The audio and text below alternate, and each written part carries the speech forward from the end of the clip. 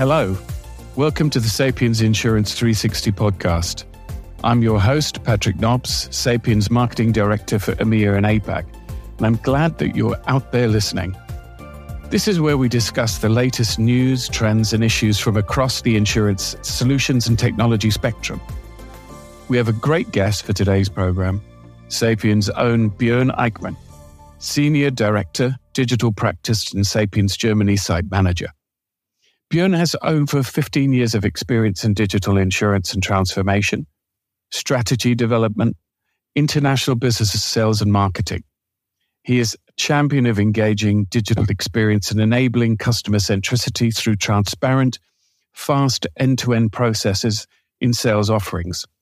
Before joining Sapiens Germany, which was formerly Symkumu, where he was instrumental in developing the low-code cloud-native Skip sales platform, Bjoern was Associate Director at Arkwright Consulting, a boutique strategy consultancy with an international footprint when it comes to digital transformation, the financial services sector, and specifically in insurance. So, today we'll be discussing the digital journey. And Bjoern, welcome to the program. Thanks for having me, Patrick. Happy to be here today. So, let's dive straight in. An infinite amount of articles, blogs, and even conferences have been devoted to the subject of digital experience in today's insurance industry.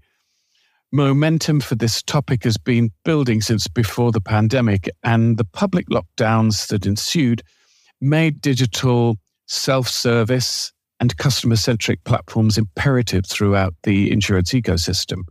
But considering where we are now post-pandemic, how important do you think digital, and more specifically digital interactions and services, are in today's insurance business?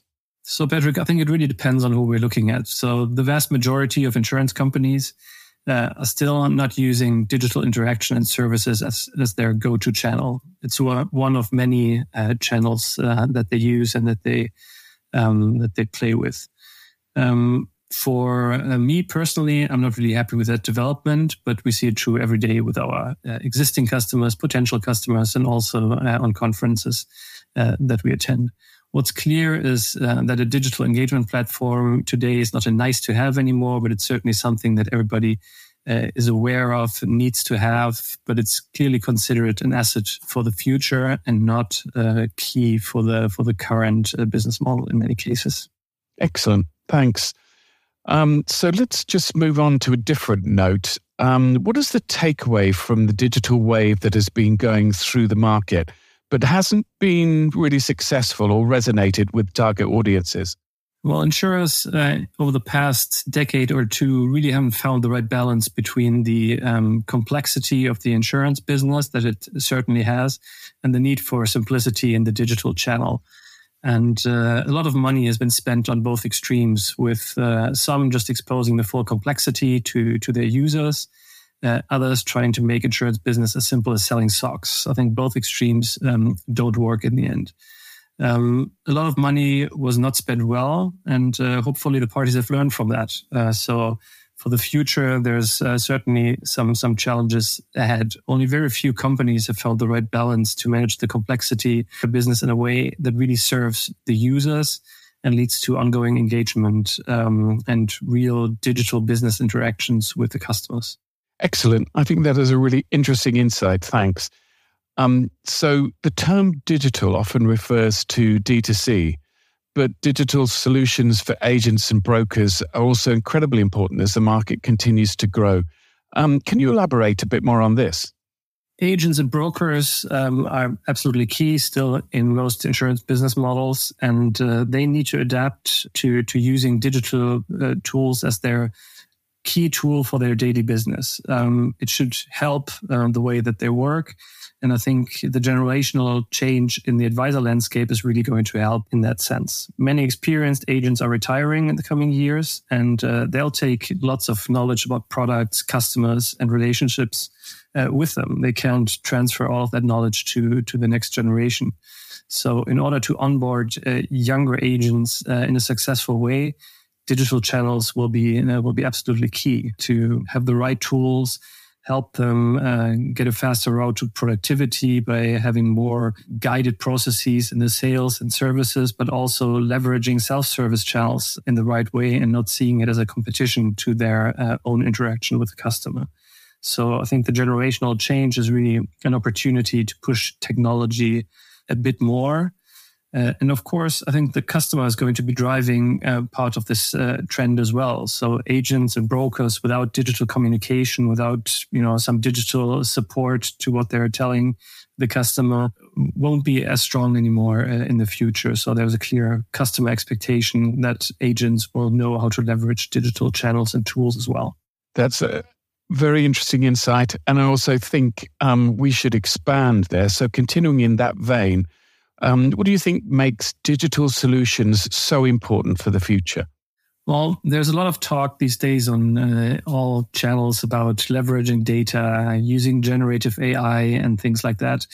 But all of this is, of course, very complex, and it kind of happens in the background. And the deciding factor of the success of these kinds of things is always if you find the right user interface, engaging user interface, that will make these offerings available to the customer. So within a couple of examples, really turning database recommendations into actionable tasks for agents or customers is going to be very challenging because it only works if you develop the right interface to get the customer or agent interested in what you're recommending.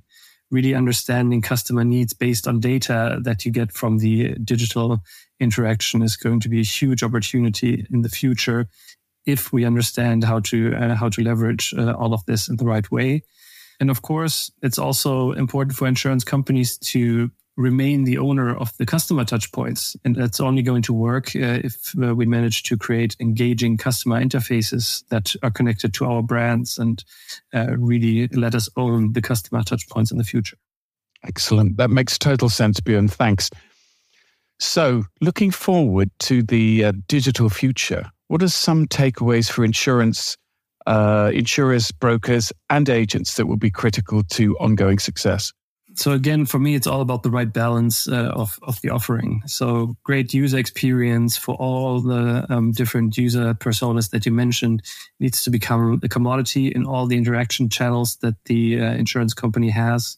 For all of these groups, really ease of use is the only way to let them embrace the digital channels, to let them see a value in using those. And that's still remains a big challenge for many insurance companies.